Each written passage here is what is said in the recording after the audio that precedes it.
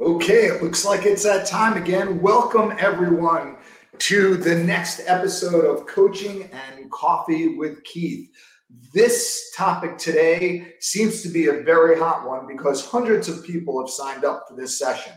And as you can see, the topic of today, how to successfully interview, hire, and onboard employees remotely. So why this topic today? Because right now, this is one of the hottest topics that I'm working on with clients, whether it's improved retention of top talent or acquisition of new talent. This is something where it's really impacting every organization today, which is what I'll be sharing with you in 1 minute. Before, just a little housekeeping. Don't worry about jotting down all the notes. I'll actually be sharing with you this exact slide in PowerPoint. So this way you can focus on the message. Share your questions, please, because your questions are going to help everyone else who's viewing this session. And in terms of the questions, I'm going to take about 30 to 40 minutes, probably less than 40 minutes, going through my presentation. And we're going to leave the last 10 minutes or so open to those questions where I'll be responding to them then. Finally, at the end of our program today, I have a special offer for only the attendees here. So let's get started. The fact is, unfortunately, Streamline does not allow for animation, so some of these will be a little busy. I'll do my best to use my pointer to follow along.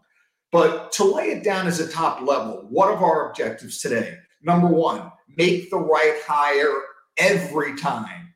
Number two, identify the red flags during the onboarding process and during the first 30 days on the job. Successfully onboard and transition your new hire into the organization. It's not only just onboarding them, but it's transitioning them into your organization, to the people they're working with, and to the culture. Reduce turnover and retain top talent. And of course, with all the best practices that we'll be working on today, we also need to identify the toxic strategies that lead to making the wrong hire. So let's get started right now. Here's the scary current landscape of the workplace, guys. And I couldn't make this stuff up if I tried. So I'm going to go through this pretty quickly with you. Again, you're getting this PowerPoint, you're getting this presentation. So I want to be as laser focused as possible to focus on the strategies that you can execute as soon as we're done. So the current landscape right now, 1/3 of new employees quit after 6 months. In the 2021 Bureau of Labor Statistics, the overall turnover rate was 57%. The most common reason, poor management practices. The second most cited reason, lack of career development opportunities. And third was simply a bad culture fit. Now, Gallup finds that companies fail to choose the candidate with the right talent 82% of the job, and 94% of people said they would stay at their current employer if they invested in long-term learning, development, and coaching. Now, let's bring all of this home together and see where it all connects.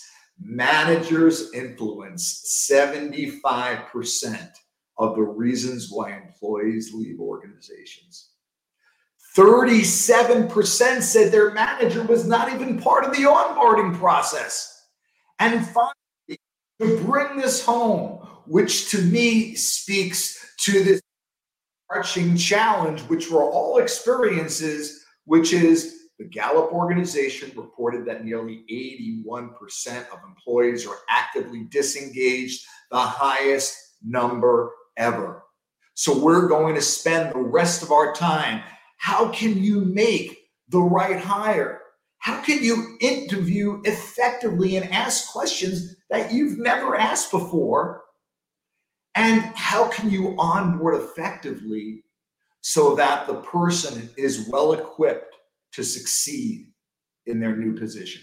So let's get started. Typically, the hiring process looks like this. You know, you have your interview, and then you have your hiring process, and we go ahead and make an offer. And then, of course, once they're hired and we choose a start date, the onboarding begins in a perfect world. Well, let's take a look here what the complete formula for hiring success is. Yes, of course, we need to interview. And once we interview, we qualify or disqualify that candidate. The next step is we offer them a position, and we make the hire. Then the onboarding kicks in. But here's what's missing. It's the daily coaching and reinforcement and ongoing development once the onboarding has concluded. And that's why we can go back to those statistics, and everything we're talking about here will support what we just looked at on the prior slide. So let's start off with the interview process, right? If we're going to be interviewing someone, we need to know what we're interviewing for. So the best companies would create a job description. Sounds kind of basic, yes? Well, here's my question to you. Does your job description identify the skills and characteristics of the ideal candidate? Because many times I often see in job descriptions what that person is accountable for. I don't see the who. Who are the type of people that thrive in our culture? What are the core characteristics and values they possess that would make them thrive and be aligned with our organization?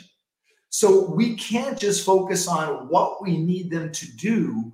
We also need to take what our ideal profile of an employee looks like and ensure it's also included in our job description. Just like you would have your profile of your ideal prospect or customer, you would need a profile of your ideal hire. Now, this is a job description I pulled off online. So I couldn't make this up if I tried here. So let's just take a quick look at what a bad job description looks like. Okay, hardworking. I have no idea what that means. Punctual, physically presentable, fashionable. She must be attractive, must violate how many HR compliance rules? Able to do modeling, dancing for social media, promotions of productions, music videos, concerts. Good at sales. Okay, well, that's really specific.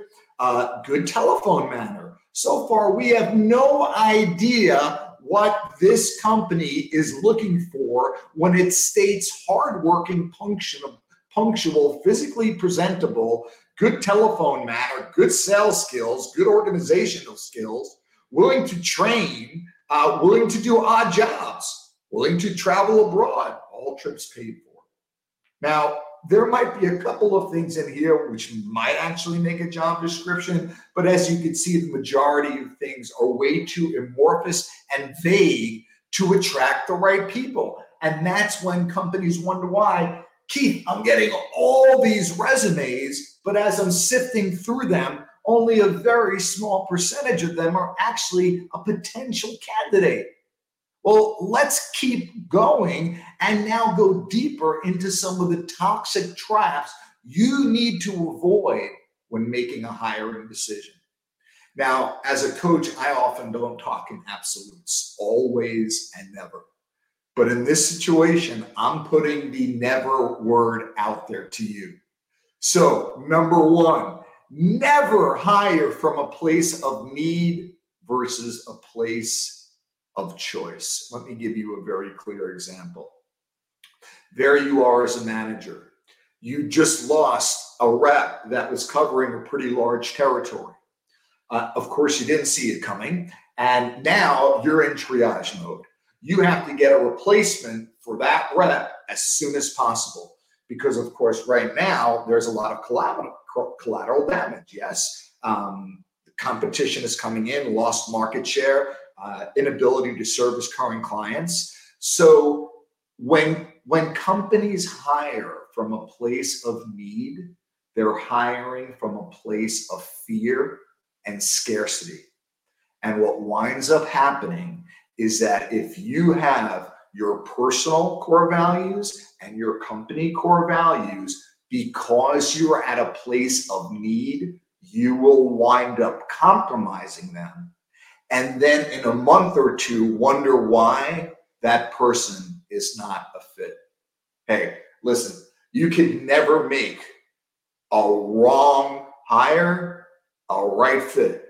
Just like if you put the proverbial lipstick on a pig, it is still a pig. And of course, I'm not referencing your people to pigs. But the point I'm making here is if you compromise your values and standards, the wrong decision will always be made, and you will spend the rest of that person's career trying to make the wrong hire the right one. What we need to do is make a fundamental shift to hire from a place of choice. Now, what does that mean? It means you're hiring with intention. It means your values are non-negotiable. Why? Because you have created what I call a reserve.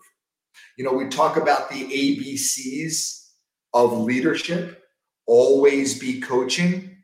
When it comes to building a bench of future talent, ABR, always be recruiting. Develop that reserve of people so you don't lose someone and then are in a state of reaction trying to fill their position. Another thing to consider is this.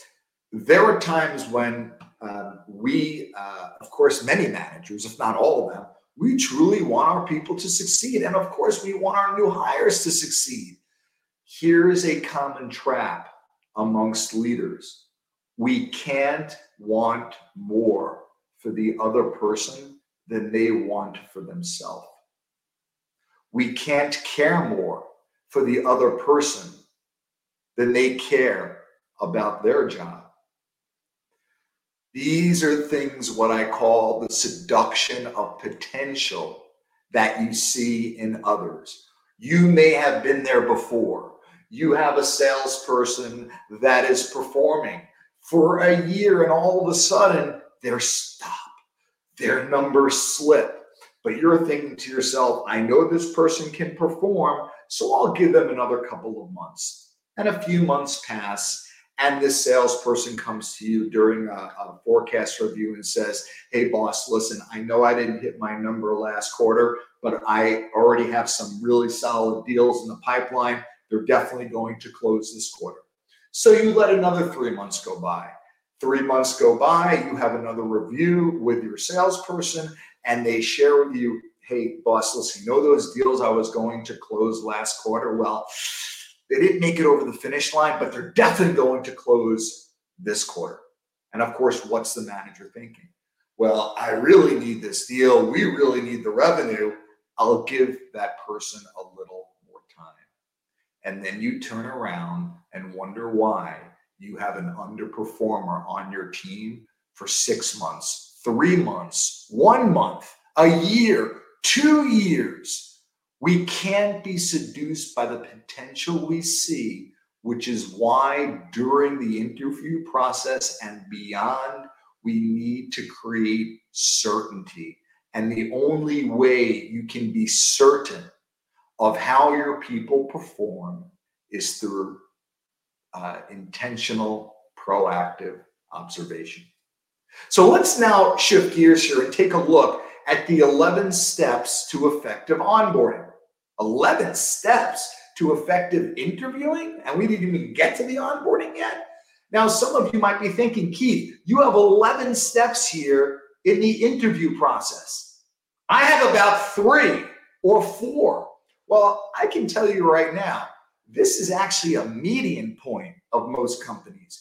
I know many of my clients that actually have 17 steps in their hiring process. Some others have 12 steps. Now, one might ask why. Well, of course, number one, the more thorough you are, the more apt you're going to be to hire the right person. But number two, think about it. It's almost initiating the law of self-reflection and making that decision on your own. Okay, so if I know that I have to go through 12 or 13 or 11 interviews with this one company, I better be really sure I want this position. Otherwise, you know what? I'll self-select and bow out. It's a process of self-selection as well. So let's go through this one process here. Initial interview screening. Now, keep in mind, some of you may already do this. Some of you may do something like this. Maybe the order is shifted around a little bit. That's okay as long as you're covering these points. Now, for me, I envision this to be a chronological flow of how it should go. Number one, initial screening. If you're getting a lot of whether it's referrals, you're getting a lot of candidates calling in, people are sending you tons of their resumes. Well, what's the first thing you need to do? You need to have someone screen through those people. And that person can have a set list of questions that they are asking during the initial conversation with the people that have applied for this position. And at that point, this person who's doing the initial interview has the opportunity to also very quickly disqualify or qualify this candidate. So you as the manager or the person who's making that hiring decision is not wasting your time. Step two, interview with that person's manager. Part of the phases of a successful hiring process is connection, okay? We as leaders today need to make a deeper connection with people than ever before, especially in our remote workplace. So we need to interview and make sure if I'm a candidate, I want to meet my manager. I also want to meet other decision makers or influencers. What about interviewing with my peers? I've heard many times that people are on their best behavior when they're being interviewed by you or other decision makers. But sometimes when they're with peers, their true colors come out. And their peers can get a very interesting insight that you may not be able to get yourself.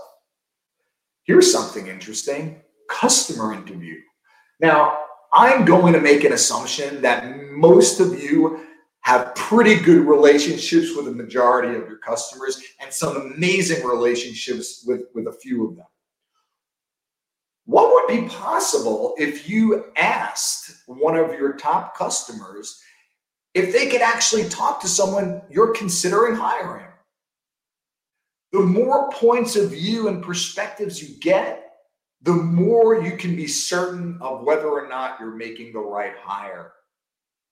Okay, so let's keep going now. Interview prior employer. To me, I would love to make that a non-negotiable. Clearly, if they're just coming out of school or if it's their first job, that might be a little difficult. But to me, that really needs to be a non-negotiable because in my world, if someone isn't willing to connect me to their prior employer, that's a red flag right there. Okay. Now, number six, assessing written, excuse me, guys. Sorry about that. Getting so excited that I'm getting ahead of myself. Bear with me for 1 second here as I go back. Okay. So where we are right now is we just talked about peer interviews. What about employer interviews? Okay. We talked about that. What about assessing written communication? This is a huge one. And guys, I'm going to send you this document. So again, it's going to be in this PowerPoint that I send you. The biggest miss that people have when looking to hire and assess whether or not someone is a fit is they fail to assess their communication. I'm not necessarily talking about their verbal communication. I'm talking about their written communication. So the strategy that I'm going to be sharing with you, I'm going to summarize like this. Whether the person is working remote or they're in their office, this does not matter. Here's what it sounds like. you get on the phone or a video conference with that person or face-to-face, and you say, listen, I have 3 emails from 3 distinct people. 2 are from customers, 1 is internal. One of the customers' email is sharing with you how they may be going with your competitor. Another email is an irate customer that you need to call and pacify and realign expectations around. And the third email was from one of your coworkers where there's a problem that you have to handle, and it seems to be pretty timely. You have 20 minutes, Mr. or Mrs. Candidate, to respond to these 3 emails.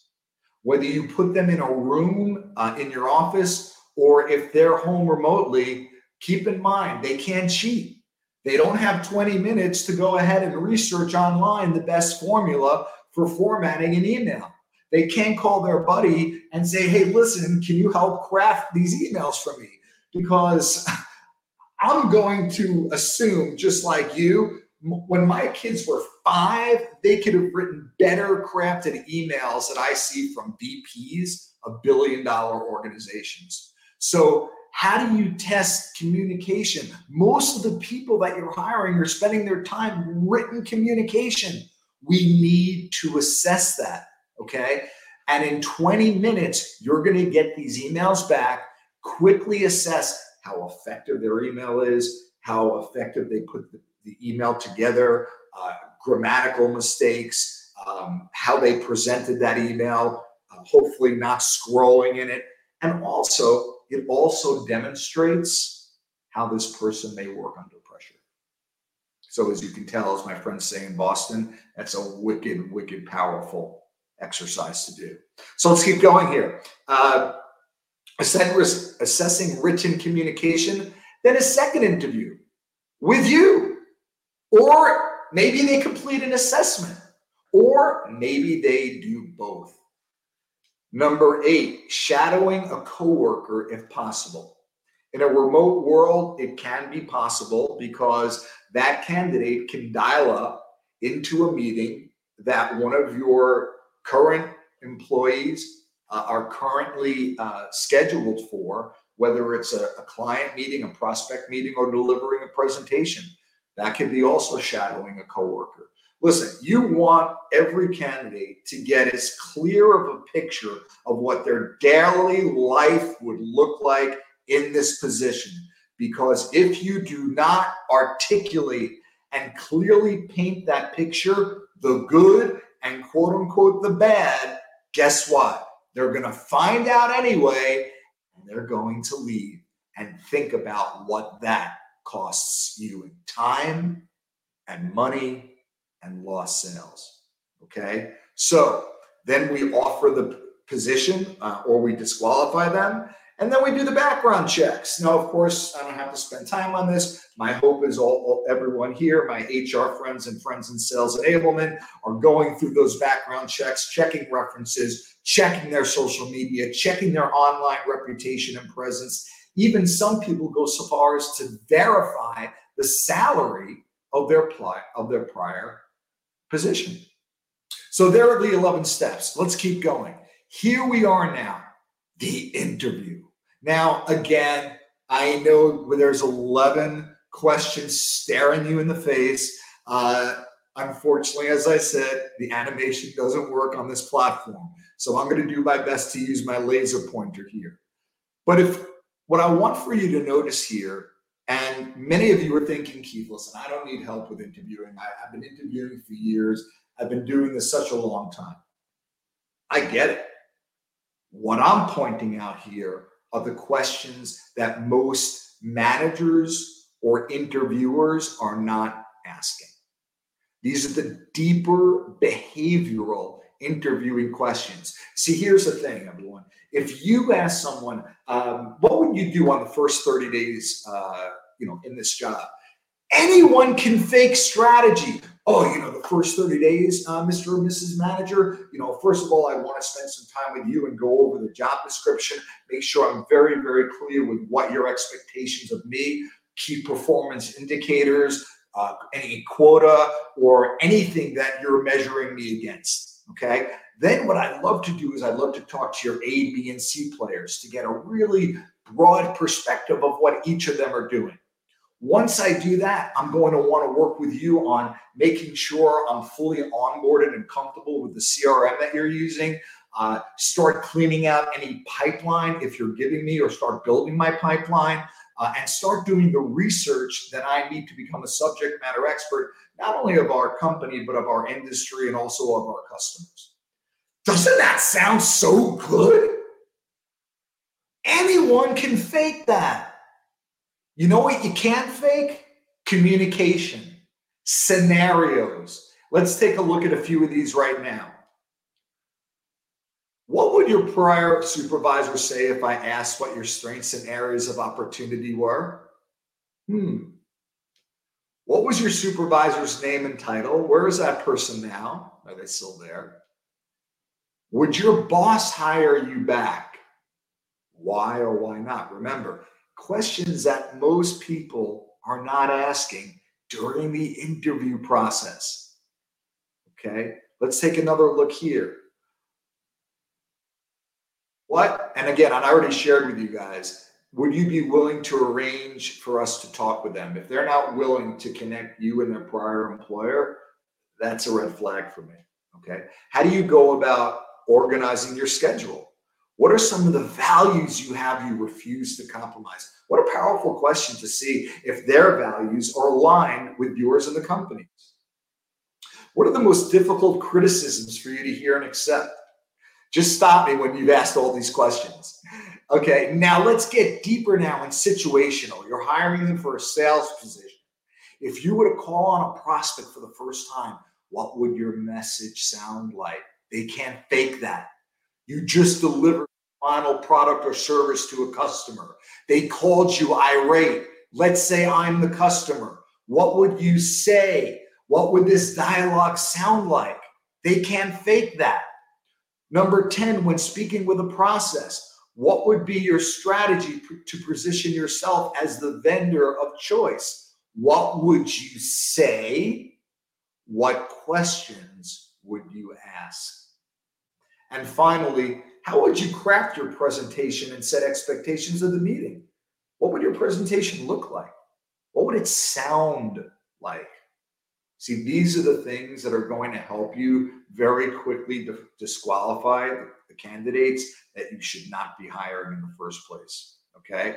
Now, I'm going to shift gears a little bit on here because I know that there are some people out here watching this session and are thinking, you know what, Keith, this is great, and I either love or don't love my company, and the situation is now presenting myself where I'm leaving my current position and I have to go looking for another position. All right, well, I just want you to know that I have your back here, because the big miss for those that are being interviewed are the questions the interviewee needs to ask the interviewer.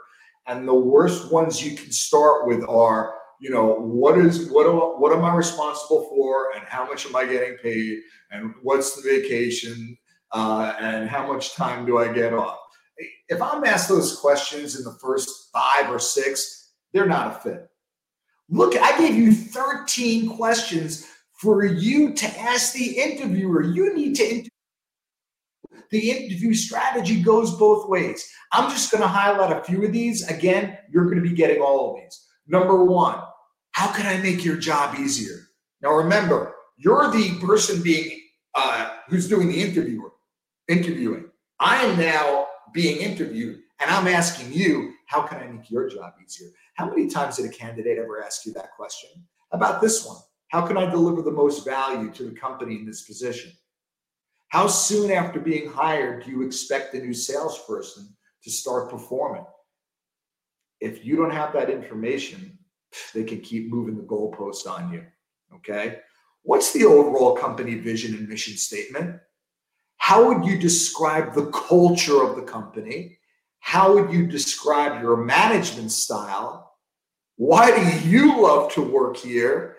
And here's an interesting question. What percentage of the salespeople are hitting or exceeding their sales targets? Why?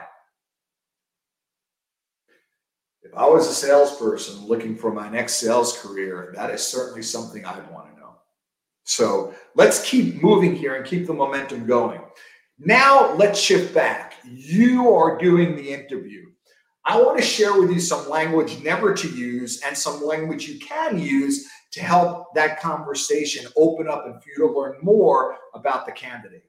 If you're going through the interview process and are explaining about the company or the culture or your products, don't ask, do you have any questions? How many times have people said, oh, actually, I have tons of questions. I'm a complete idiot and I have no idea what you're talking about.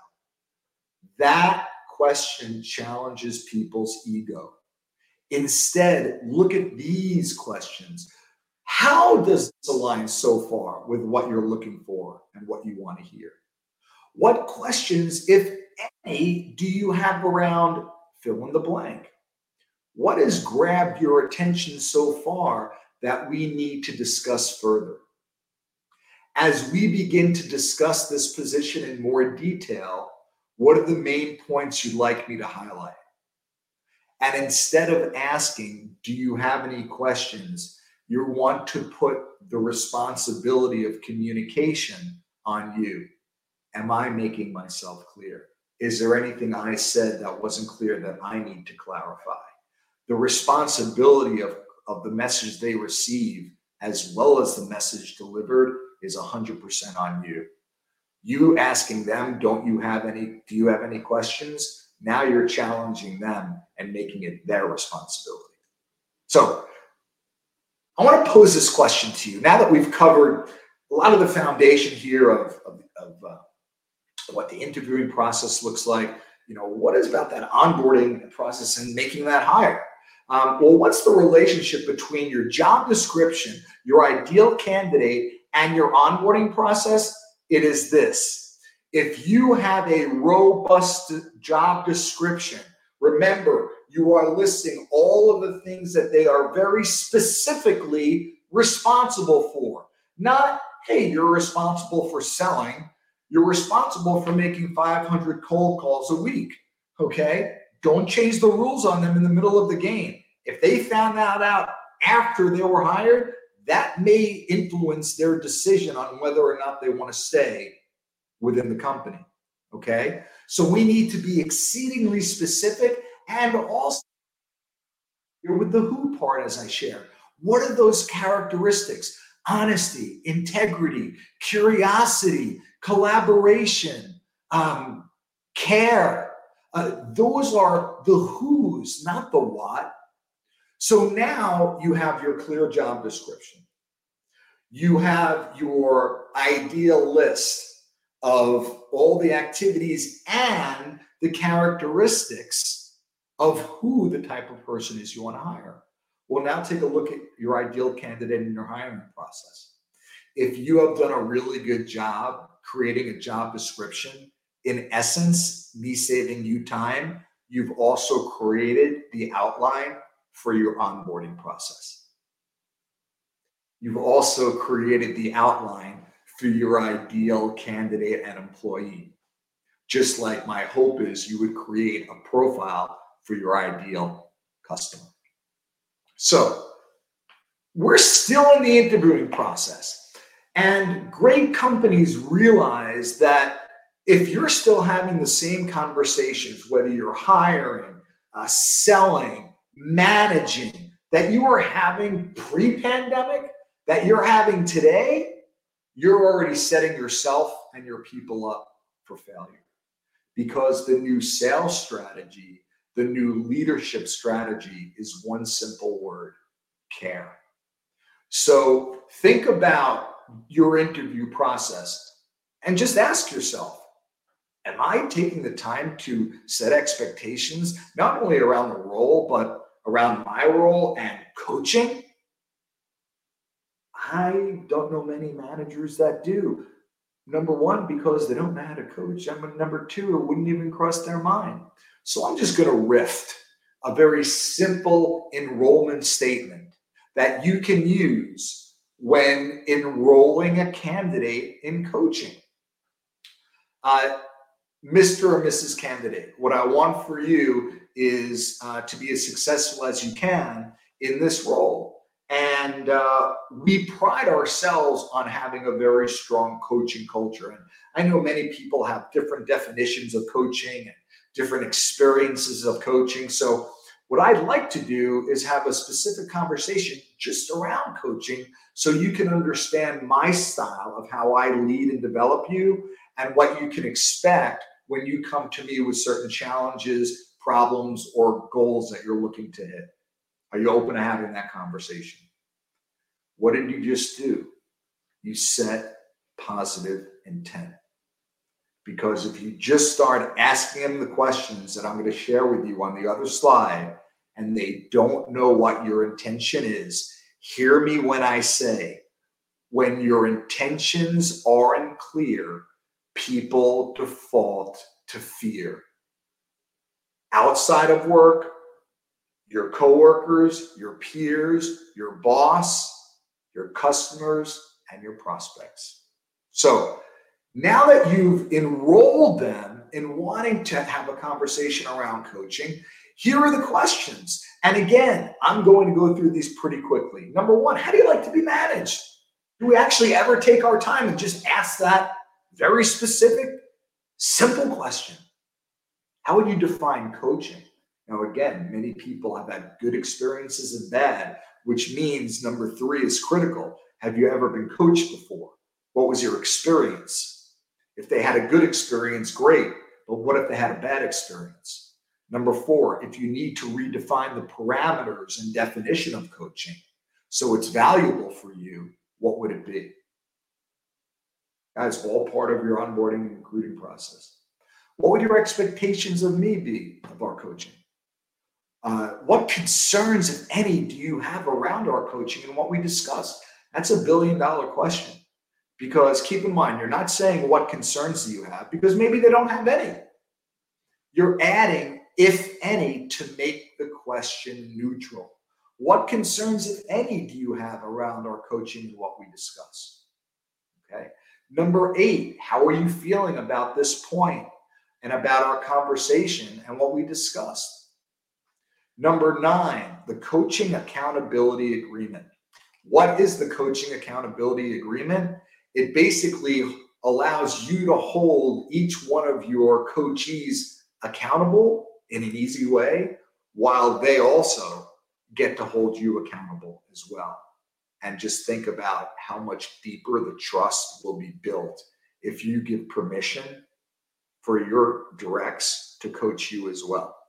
So the coaching accountability agreement simply sounds like this. Listen, I'm trying to be the best coach I can be for you, and I know I want for you to achieve the success you want in your career. Here's what I'd like to do is set up an agreement. So we're both accountable for making sure we're supporting each other in helping us reach our goals and the company reach our collective goals. So here's what I'd like to do. As I'm coaching you or as I'm managing you, which by the way are synonymous, if I ever do anything that lands on you negatively or you have a negative reaction to, can you please let me know and call me out?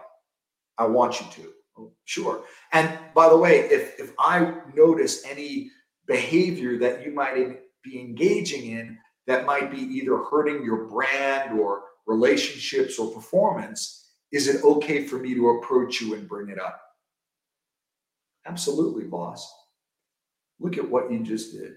For all of you who hate conflict and confrontation, you just eradicated it with one question, okay?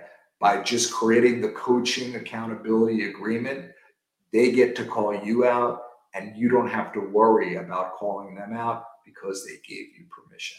So at this point, it's just time to go ahead and schedule your first coaching session. All right. Now, as I mentioned before, it's not just about these typical questions that most people ask during an interview, but going deeper to understand their personality, motivation, and values. And again, just going through a couple of these, knowing that you're going to be receiving these questions, I want to go through the ones that jump out at me. Number 1, what gives you a sense of accomplishment at the end of each day? If you could design your perfect day, what would it look like? Here's a pretty neat question. If you didn't have to work, what would you do with your time? You think you'd learn a lot about that person just asking that one question? What makes you happy? Conversely, what frustrates you? And finally, how do you like to be rewarded or acknowledged for a job well done? Be very, very careful about making the assumption that, well, hey, I like the spotlight. I'm assuming everyone else likes the spotlight as well. And then you go ahead and acknowledge someone who might be a top producer in front of the team. And then after that meeting, that person calls you up and says, hey, boss, I really, really appreciate what you did. However, it makes me really uncomfortable to be acknowledged in front and praised in front of a group of people. I'd rather you do a one-on-one.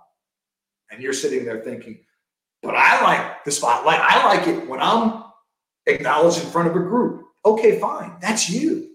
That's not them, which is why we have to be careful of avoiding and falling into the trap of coaching in your own image, selling in your own image, motivating in your own image.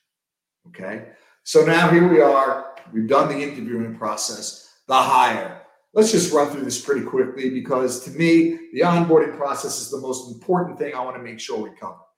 Most of this is pretty much baked into your HR compliance processes. So what must a job offer include? I just put this in here as a checkbox for you. You need job details. You need salary and commission, their benefits, contingencies. I actually write here a 30-day assessment period. I actually find the clients that are able to do this in a way where it's compliant is letting that new hire know that, hey, we just went through the whole process. We went through the onboarding. Now we have 30 days to assess whether or not this is really a fit. Okay. Keep going. The statement of the letter that takes precedence, contact information, instructions for accepting the offer. But remember here, just a few quick points. Cover important job details before you make the offer. Make a job offer over the phone or during a video call first. Use an effective offer letter and a professional letter template. Speed up the approval process. Guys, how many think you've lost good people because you've waited too long and they decided to go with another company? Point made. And finally, HR compliance processes, policies, procedures, social media. What are the rules of the game? Okay, so that's it. Those are the typical steps that you need as an organization to be in compliance. Okay, now let's move into the fun part and where everything can actually break down and you can have the greatest hire, and this is where it all falls apart. Okay, does your onboarding process look like this? Okay, you're hired. Here's your computer. Here's your call list. Here's your desk. Good luck. Okay. Well, unfortunately, I've seen that happen way too often. So I want to share with you the 5 phases of employee onboarding. Okay. Now remember, there's the interview process. There's the onboarding process. And then there's the ongoing coaching and development process. It's like a stool. If one of those legs are missing, the stool will fall. It has to be a perfect storm. Right candidate, right hiring process, right onboarding and ongoing coaching and development process. If any of those are missing, it will be a failed hire. So 5 quick phases of employee onboarding. The pre-boarding. Once you've accepted the letter, okay, there's a lot to learn. What pre-work do they need to do before the onboarding starts and welcoming a new employee? Training, of course, product knowledge, company story, sales process. What else do they need to be trained in prior to being let out and being on their own? Number 4, transitioning into the new role, transitioning into the team, into the company, with the people they're working with, even if they're taking over someone else's book of business. Well, that person needs to make introductions to the new hire who's going to be now managing that book of business. But this is the big miss. It's step 5, ongoing coaching and development.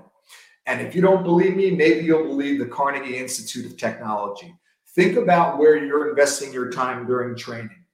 As a matter of fact, 85% of your financial success is due to your personality and ability to communicate, negotiate, and lead.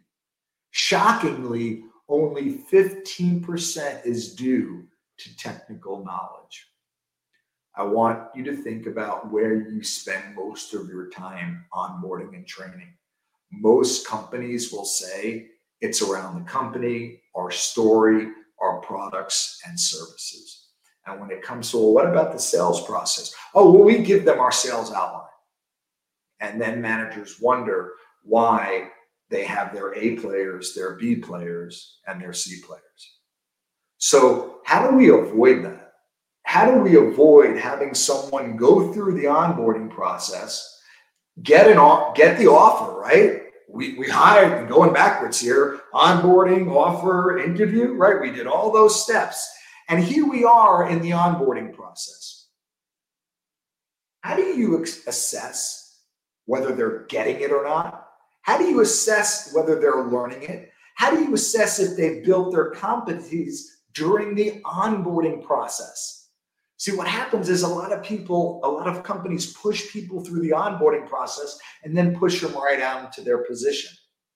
But at what point during your entire 2-week or 3-week or 4-week onboarding process do you actually test them to see if they've you to succeed in their role? So, for example, if the first week is all about company story and presentation, what do you think you're going to do at the end of the week? Have them deliver a presentation to you.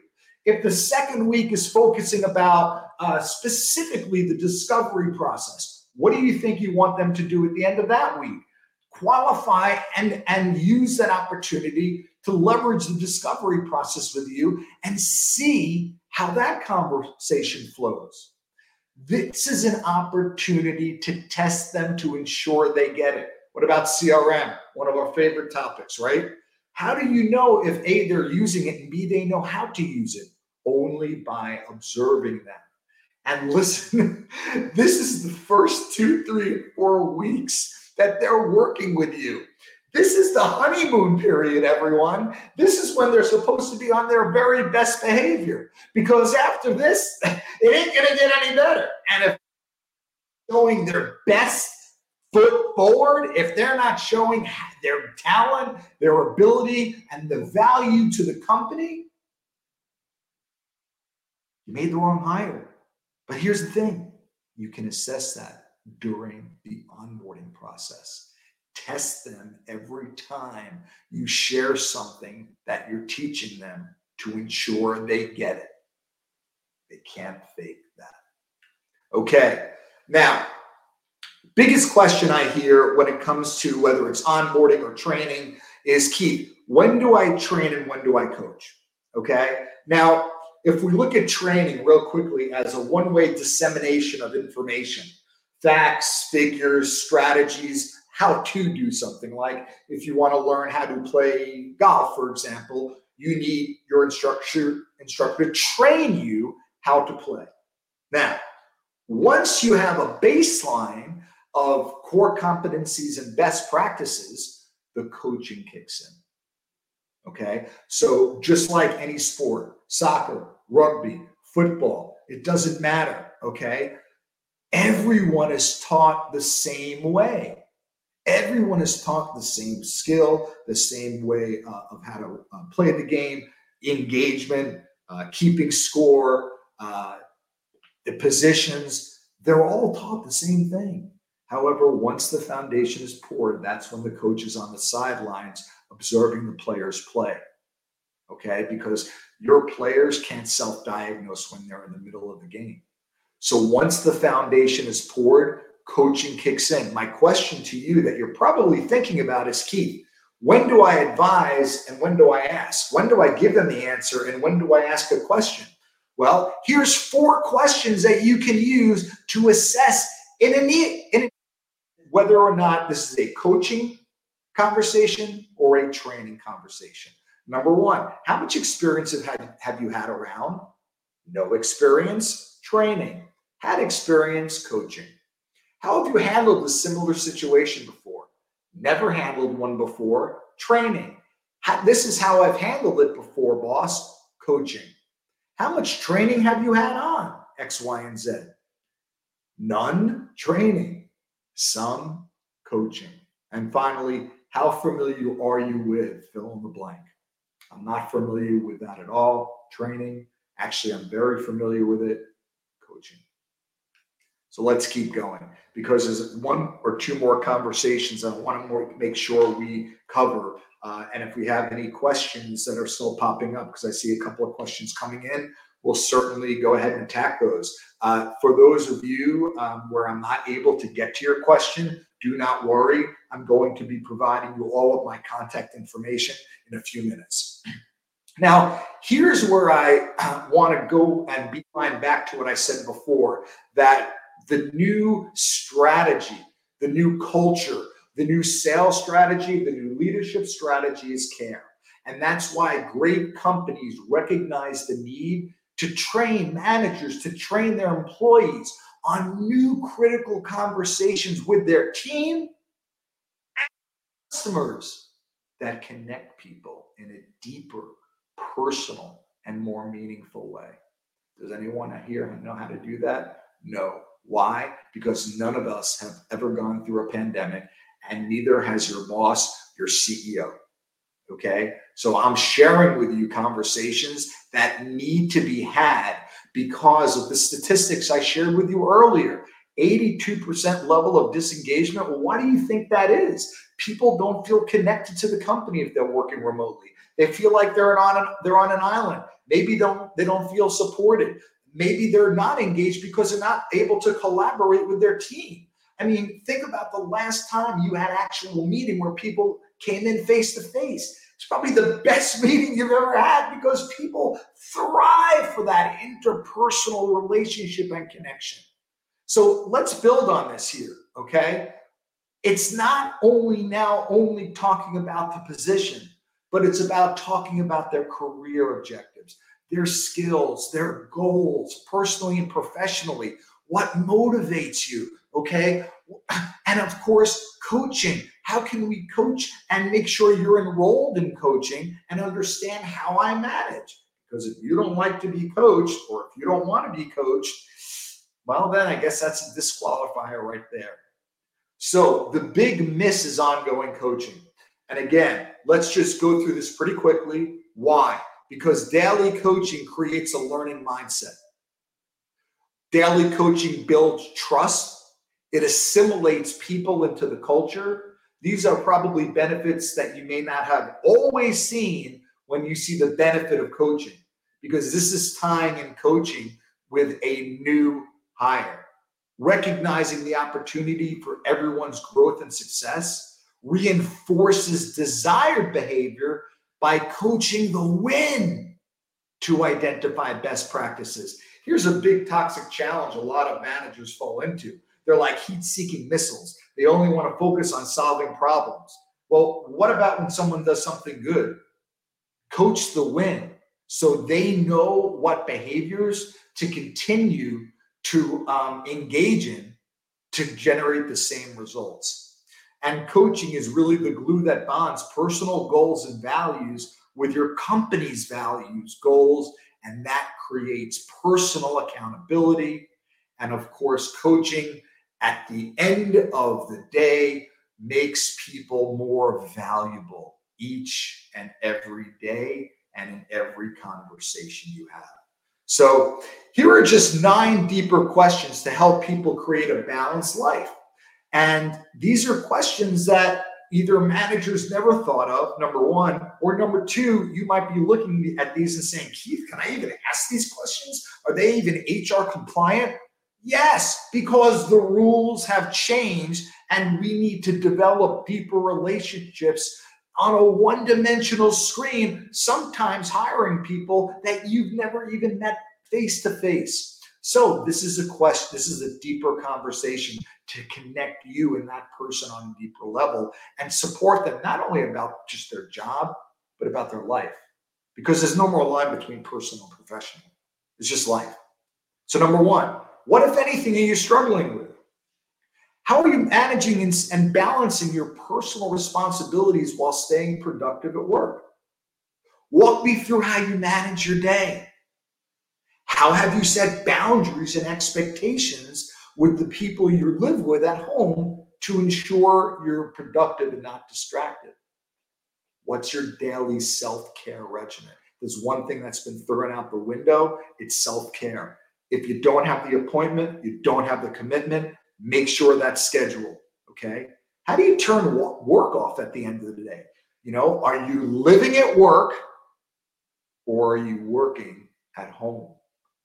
Think about that one, okay? At the end of the day, said a different way, how are you being present in the moment? As a manager, what's your preferred method of communication? How often do you want to meet with the team? And how can I best support you? Okay, those questions help people in their remote life. And here are 3 more questions that to make your life easier as you're going through the onboarding process, as afterwards you want to hold them accountable. Managers bang their head against the wall trying to figure out how to hold people accountable, whether it's a new hire or a veteran. Questions to do so. Number 1, what type of reward or incentive would drive you to achieve even more? And here are the accountability questions. Okay, here's how you avoid confrontation, because we know you don't want to micromanage people, and we know we don't want to give you too much rope, okay, for them to hang themselves with. How can I hold you accountable? How can I hold you accountable? Or if you want to say it a softer way, how can I be your accountability partner in a way that would sound supportive rather than negative? And how can I approach you if you don't follow through with the commitments you made? What would be a good way to bring this up so you'd be open to my ideas? Now you don't have to sit there and figure out how people like to be held accountable, or worse, hold them accountable like you like to be held accountable. And again, that's the trap of coaching in your own image. So as we continue to wrap up here, we have 3 minutes left, and I think we're going to wrap up on time. I know there might be some questions that have not been answered. I'm going to share with you my contact information and actually a bonus for all the people here that were present, because you deserve it. So as we conclude our session today, think about what the primary objective is for every company or leader. It's to make your people more valuable. Now, think about it. What's the question you wake up and ask yourself every day? As a manager, as a salesperson, how am I going to achieve my business objectives today? My friends, that's the wrong question.